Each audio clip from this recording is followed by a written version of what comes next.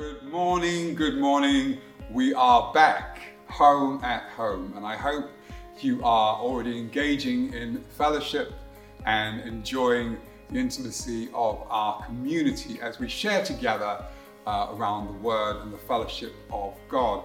I don't know about you, but last Sunday was just an amazing experience, and we were blessed incredibly by Karen Allen, who concluded the Exhale weekend, the ladies' event, and she shared so powerfully on the experience of a woman called Abigail and her husband, who was, in her own words, a brutish man, but she was able to demonstrate the powerful love that we are discussing in our current theme.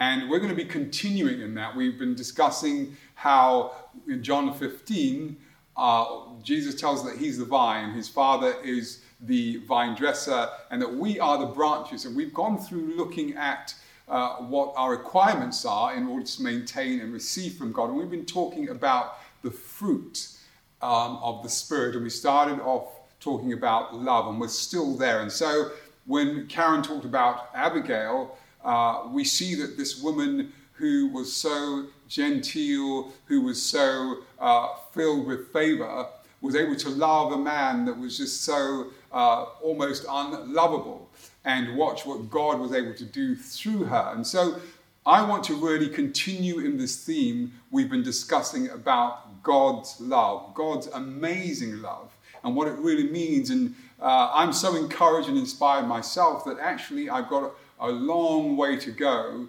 to manifest that kind of love, this kind of love that we're talking about with God, who is love, and who, as we expressed already, we touched on one of the aspects of that, which is God is patient. Love is patient. And in doing so, we realize that we need to go much deeper in receiving from God so that we can express that level of the aspect of love.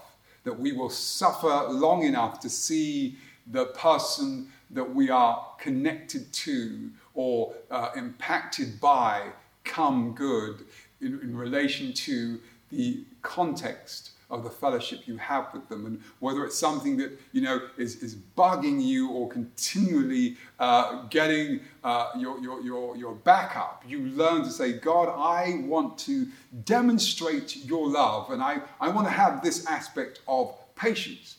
And so in continuation of that today, I want to really just highlight the power of what this love is supposed to do. And before we unpack any of the other aspects of this love, I really want us to look at what it means to identify that God's love is perfect love. And you can say that to the person next to you. We're talking about perfect love here. This is no ordinary love, it's perfect love. And the Bible tells us in 1 John 4, verse 18 to 21, we're going to read that today. It says here, there is no fear in love. An amazing statement. But perfect love drives out fear, because fear has to do with punishment. The one who fears is not made perfect in love. And again, we're going to unpack this in verse 19. We love because he first loved us. Verse 20. Whoever claims to love God yet hates a brother or sister is a liar.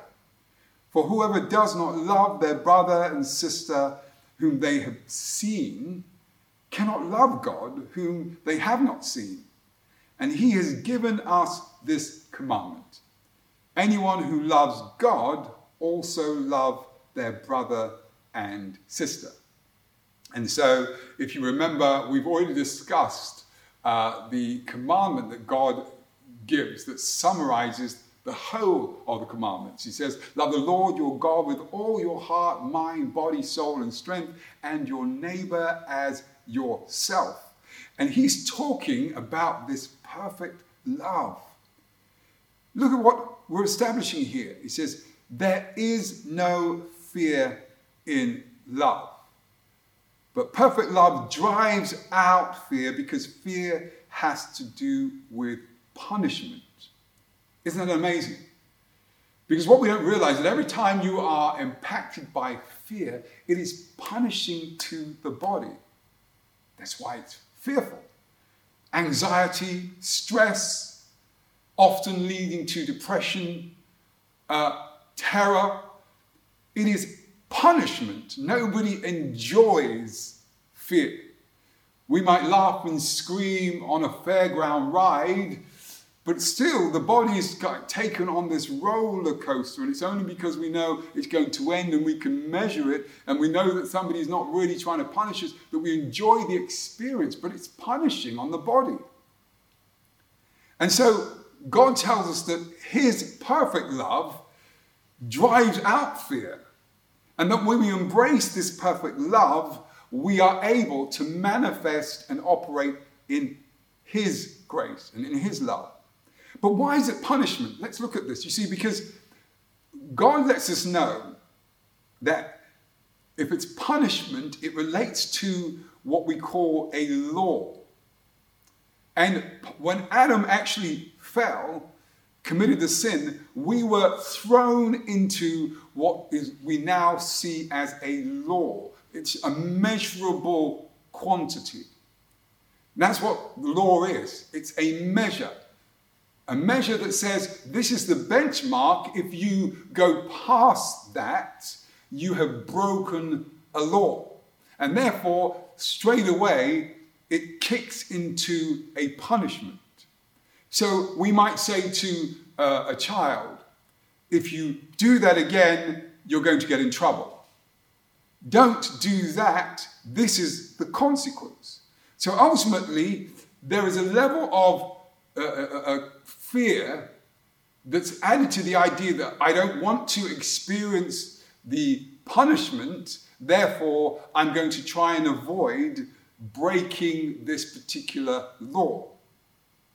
And so God understood that what happened when Adam fell, that everything became measurable. There was something now, there was a limit to everything. Because remember, they were operating on a spiritual level, a perfect level, and now they were operating on a level of measure. And we all know the law of gravity, what goes up comes down.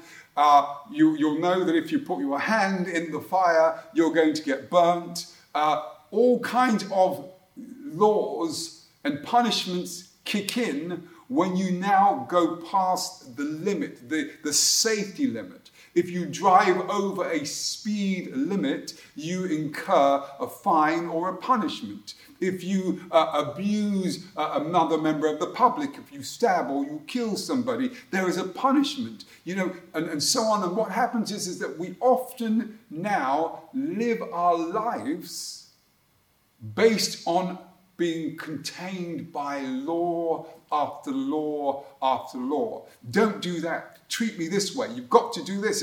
And so what happened was the children of Israel who were led by God under grace, because remember, our God is a God of grace, and perfect love is reflected in the grace of God.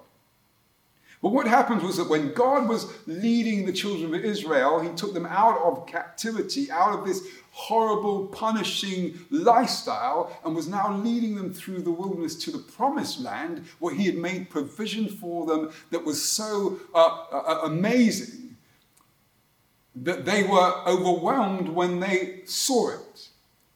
And God wanted to build this relationship with them as their Father through his love. But when they were invited up the mountain, remember Moses would go up the mountain and communicate with God. And when you read Exodus and so on, you'll hear the stories where Moses was so blessed to spend time communing with God. And God would share of himself with Moses to the point where Moses came down and was glowing like God. And God was trying to invite the people, say, come and listen. I want to talk with you. But when they heard the voice of God, it was this thunder, it was this roaring, it was this mountain of fire. They said, no, it's okay. We're happy to listen to Moses. Whatever you say to Moses for us to do, we will do.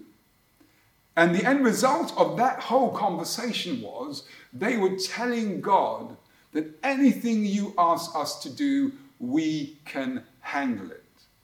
And God says, okay, you've now put me in a position where I got to put laws in your half of this relationship. No longer are you able to flow in grace. You want this containment. You want this instructions, this performance-related relationship, rather than the intimate one of grace. So, okay, he gives to Moses, okay, tell them this is how they've got to live then. And because they're not going to be hearing me communicate with them, I've got to put all these requirements down, and he comes down the mountain with this tablet of 10 commandments.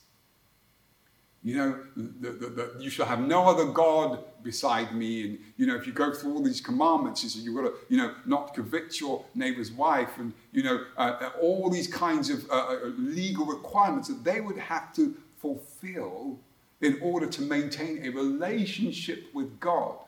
And God used the law, the Bible tells us in the New Testament, so he would teach them that they were incapable of performance-related relationship. They could not meet the requirements because it required something greater than themselves to maintain this kind of standard. And so that's why every year they would offer a sacrifice with the high priest going in, so that once again they would be reconciled to God and that they would actually be forgiven for that year. But this was no way for them to live. And it taught them that no matter how hard they tried, they would always fall short. And you know what they did? They thought, well, if we've got to keep that commandment, the best way we can do it is to make other laws around this. So we'll have another 50 laws around that, number one, and we'll have another 50, because if we don't do that, it means we can keep this and so on. And they kept building and realizing that the more they tried, they had to put other measures in so they could try and keep these laws. And no matter what they did, it just put them in more bondage and more fear, because I don't want to break this law. To the point where the Pharisees and Sadducees were so pedantic, were so particular, that they had the people on, bound in fear. I can't meet that requirement. You know, why are you doing this on this day? And their relationship with God was all about these laws and legal requirements. And God was saying, I don't want this relationship. This is what you guys proclaimed and demonstrated to me, that we could do this. And God said, I want a relationship that expresses my perfect love.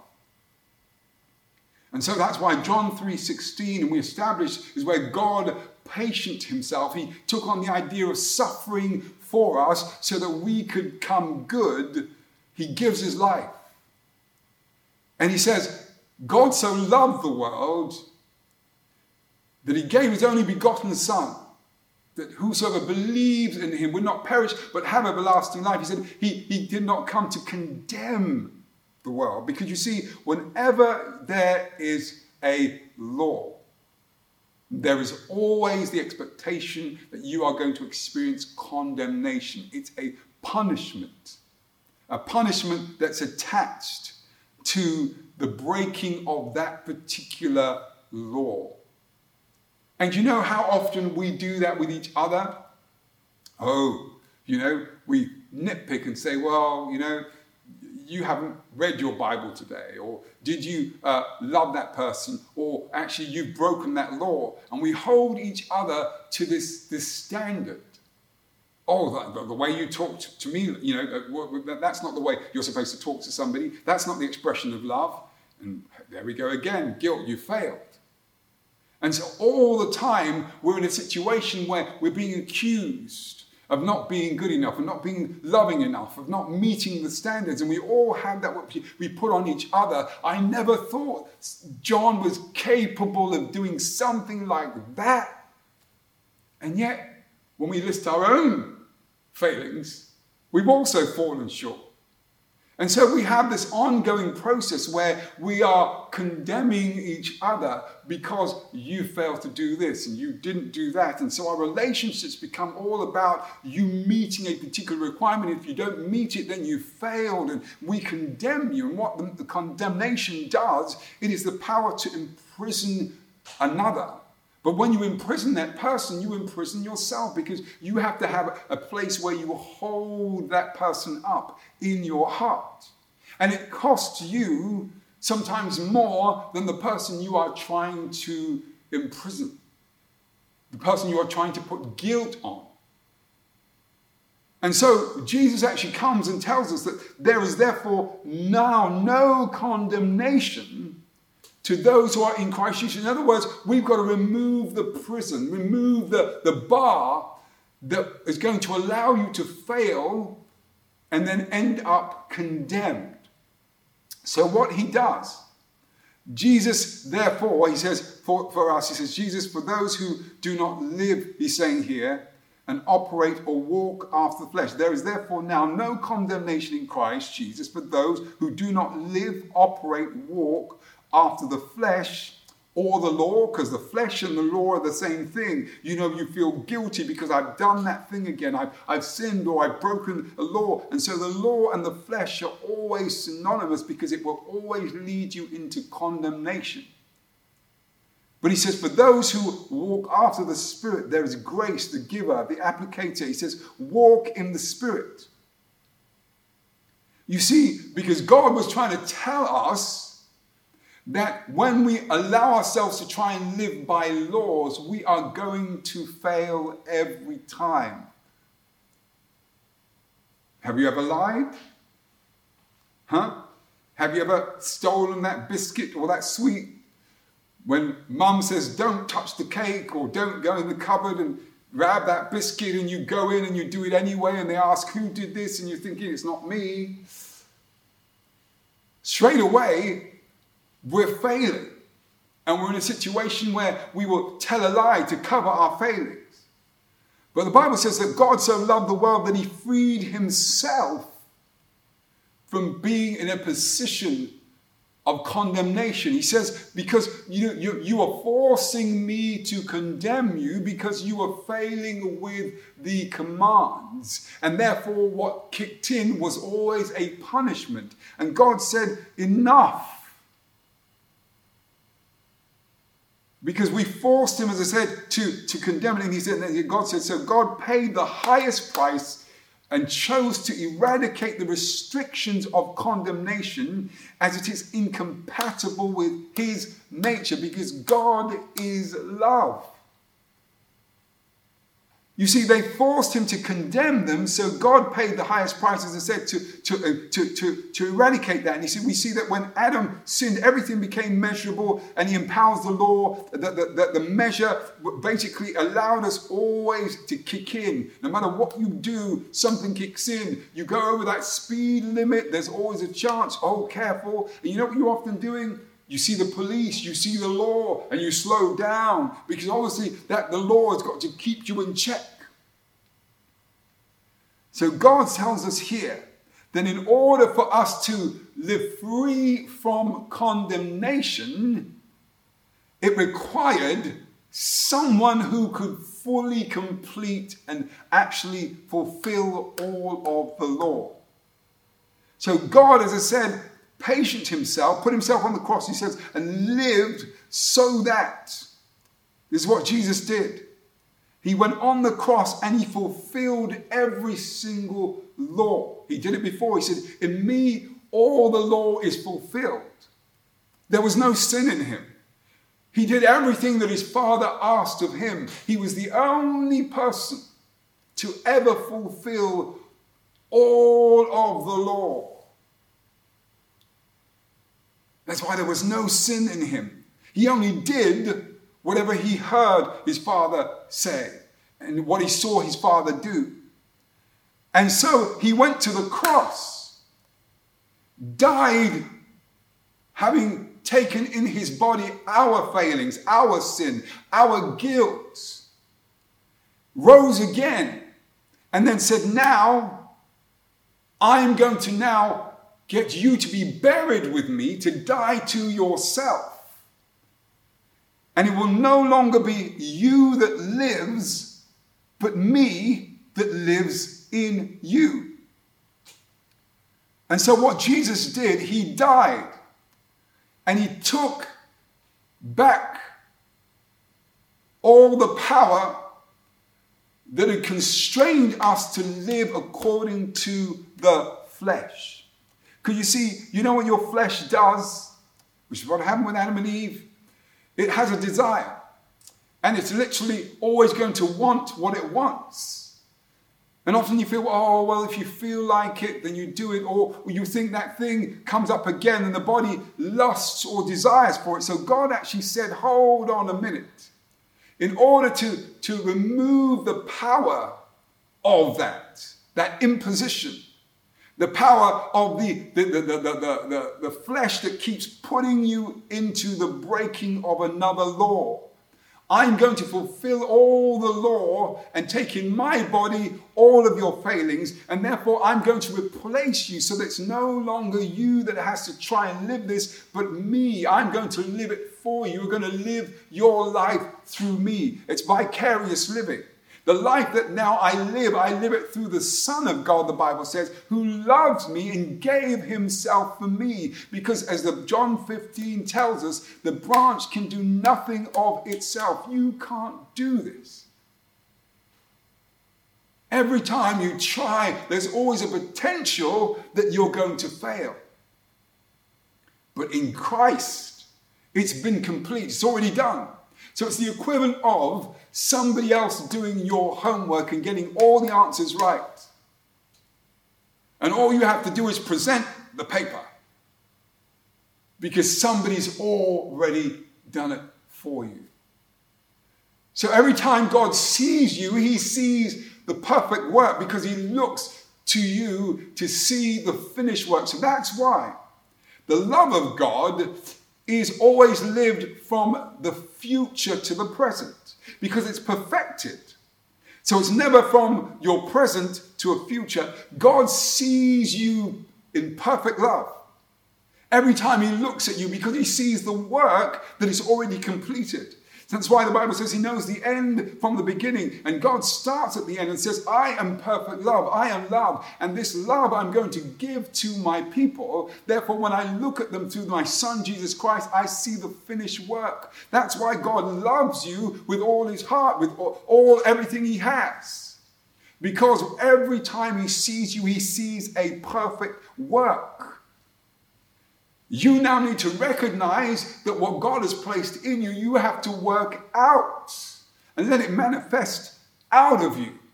Because in Christ, you are a new creation. You are perfected in love. This is why when we are talking about this level of love, you can do it through Christ. You have to rely on him. Every time you fail, it's because we try to rely on ourselves. So this is what we have to do. Jesus redeemed the flesh so that we can be free from limitation. He returned to his Father and was with his glorified body.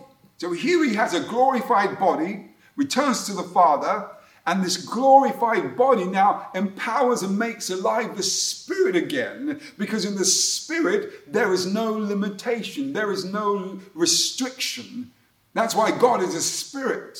And that's why he says he wishes those of us who worship him, we worship him in spirit. Because it's not subjected to the limitation of the flesh. So this is why the Bible tells us that the kingdom of God is righteousness, peace, and joy in the Holy Spirit, because the Holy Spirit is free from the limitations of this world.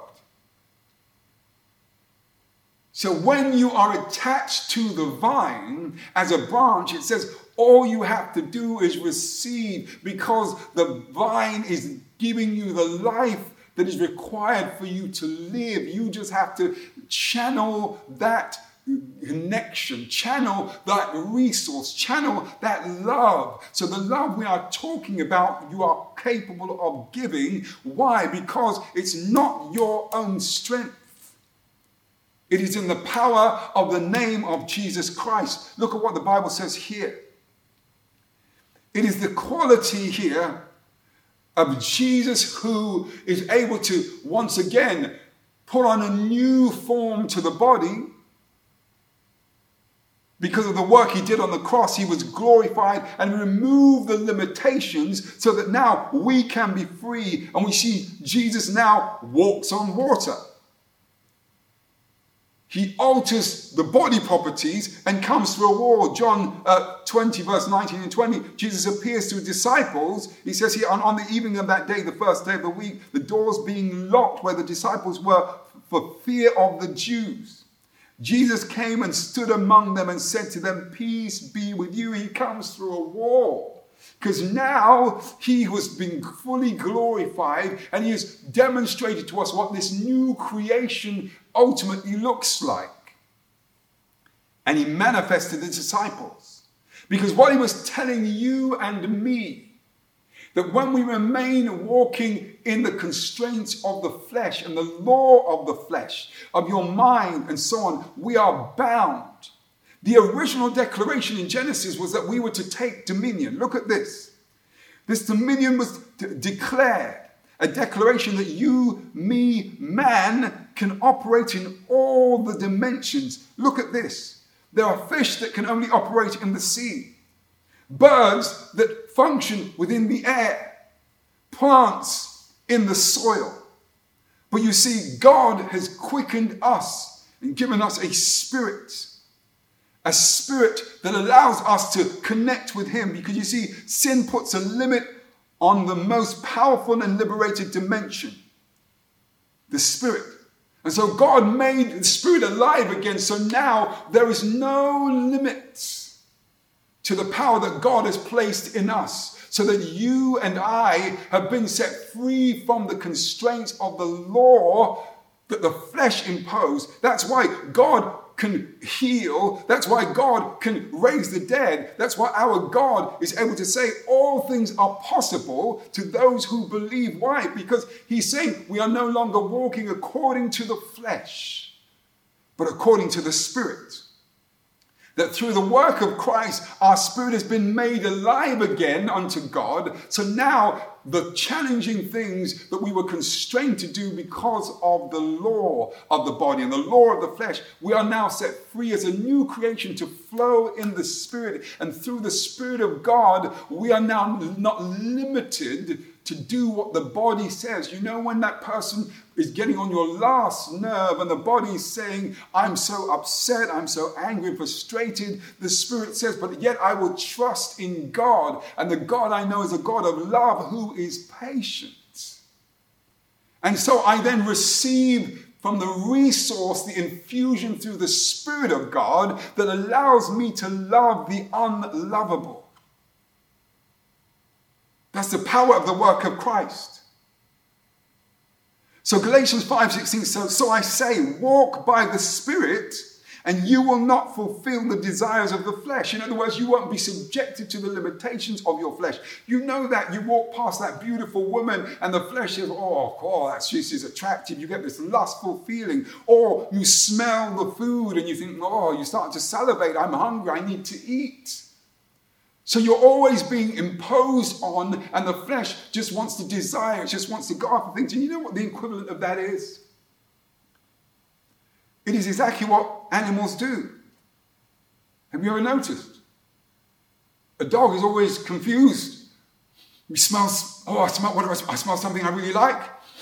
And you go after it. So what we do is we use the food, and we can actually say to the dog, come. And the dog comes. Not always because it wants to come to you, but you've got some food in your hand. It's basically it's the lust of the appetite that's controlling that dog. And eventually it learns to, listen to what you say because there's a reward. And this is how the body operates. It will always lead you into constraint because it has lust, desires that are counter the desire of the Spirit. And God says you are set free through the work of Christ to walk in the authority of the Spirit of God. And so this is what I want to encourage us to do today. And it's going to sound really strange. For those of you who are dog lovers, do you take your dog for a walk every day? Some of you more than once, 3 times. The dog needs to go for a walk. You see, the dog needs to experience freedom. The dog needs to understand that it's not bound and it needs liberation. Do you know, that's what happens to us with the lust of the flesh. It binds you, it constrains you. It's plaguing you to the point where you can't get it out of your mind. Oh gosh, why am I thinking about that person? Why am I lusting after this? And you all day you're thinking, oh, I can't wait. Oh, I'm going to go and have a steak. Oh, I want a McDonald's. And then you eat the McDonald's and think, oh gosh, I've gone and broken my plan again. I was trying to, stay healthy. Don't get me wrong, it's met your requirements to eat something, but it's not your plan. And often we are just so driven by what we desire. Oh, I don't fancy getting out of bed today. I'm just going to go by how I feel. And we're driven by it. And what the body does, it will always have these thoughts. You have over 60,000 thoughts a day, always bombarding, coming at you. And the body's under pressure. And so every time you get a thought, this is what you have to do. You have to take yourself like that dog for a walk to the cross. And you have to take that thought and say, Lord, I just had this lustful thought about Mary. And I know this is not what I'm supposed to do, God, but because I know that you died for us, I'm bringing this to you. And you take it to the cross. God, I was so upset with Philip today because he just got on my last nerve and I was rude and I was abusive. And God, you know that I don't want to be this person, but God, I know that you died for this. So God, I'm bringing this to you. And you bring it to God and say, but Lord, I receive your work, Jesus. And then when you find actually that child is getting on your last nerve and God, I've been trying, I've done everything I can and they still won't listen. They're getting in trouble all the time. I don't know what to do, God. And it's really just destroying my peace. And you say, God, but you died for this. So Lord, I'm coming and I'm walking this to you. And every time you get that challenging thought, that challenging lustful desire, you know what you do? You take it to the cross. And this is going to be one of the most powerful and important things you will hear. It is not good enough to believe in Jesus. I'll repeat it again. It's not good enough just to believe in Jesus. You have to believe in the work he performed on the cross. Because there are many who believe in Jesus, but they don't believe in the work he performed. Because you see, what allows Jesus to be the Christ was the work he performed on the cross. So that it's no longer I that lives, but him that lives in me. He performed an act that once again I would no longer be constrained by the power of the flesh. So every time I fall, I can get up and I can walk it to the cross. Jesus, you died for this and you apply the blood. That's why communion is not just this once a time, a periodic thing. You can as many times say, God, I want to just apply your blood again. I want to apply your body again. I'm bringing everything I have to you. And the more you keep going back to the cross, is the more you continue to manifest the work of Christ, because you're putting and taking everything captive and putting it in subjection to the work of Christ. How do you think you take that thought captive? You take it and you bring it to the cross and you glorify the work of Christ. God, you died for this. Lord, I'm struggling to be kind. I'm so full of anger and rage, but God, you are the God of peace. I'm coming to the cross again. I'm giving you my anger and I'm receiving your peace. And everything that is constraining you, take it to the cross. Take it to the work of Christ, because God is perfect love. And his perfect love casts out fear, so that you don't have to worry about the guilt of a sin. You now flow in the grace that says, hey, you can't bind me because I am no longer living. It's Christ who's living in me, and every fault I make, I just bring it to the cross. So you walk free and you begin to receive the joy of the Lord, because you hear your Father saying, okay, get up again. Forgive yourself, get up again. There is no condemnation to those who are in Christ Jesus, who walk not after the flesh, but after the Spirit. And the more you continue to realize that God is not condemning you, but he's saying, get up again, my son, get up again, my daughter, believe, trust. I'm with you. You can stand strong. You can manifest the fullness of Christ. But you just got to receive the love of God, that perfect love that casts that fear, that tells you that actually that you have not failed, but you are fearfully, wonderfully made, that God has perfected his work in you and you simply just have to manifest it, that you're not that miserable, awful person they're describing, that you are not what the devil is telling you you are who God says you are. I want to encourage you today that we're not going to stop until we get this right. Because the God I know, the God the word tells us about, loves you so much that he's prepared to wait because he's already seen the manifestation of your fullness. He's already seen the manifestation of your glory. He just wants you to walk in it. And watch what our God will do through and in you. Take everything to the foot of the cross. Because we live today because this man Jesus died, took all of my failings in his own body, created an antidote for all my failings, fulfilled every law. And he looks at you and says, hey, you got 100%. Why? Because it's no longer you that lives, but it's me.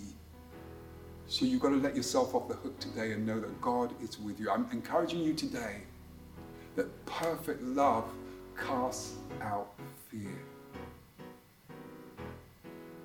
Say that to yourself. I'm perfectly loved. I'm perfectly loved. I'm already chosen. His goodness and his mercy and his grace and his love is just running after you. If you don't know this Christ, you're missing out. Because the God we serve is love. Tear down that thought. Take it to the cross. Maybe we need to hear more of you saying, walkies. Yeah, it sounds really funny, right? But that's what you have to do every time the enemy comes. You walk it to the cross. And you allow the Holy Spirit to heal, to bless, to manifest. And watch what God does. You keep that body at the foot of the cross. And you will live victoriously living. May God bless you today. May God encourage and fill you. We're going to learn to love the way God loves. We're going to let him love through us, because that's what we're saying here today.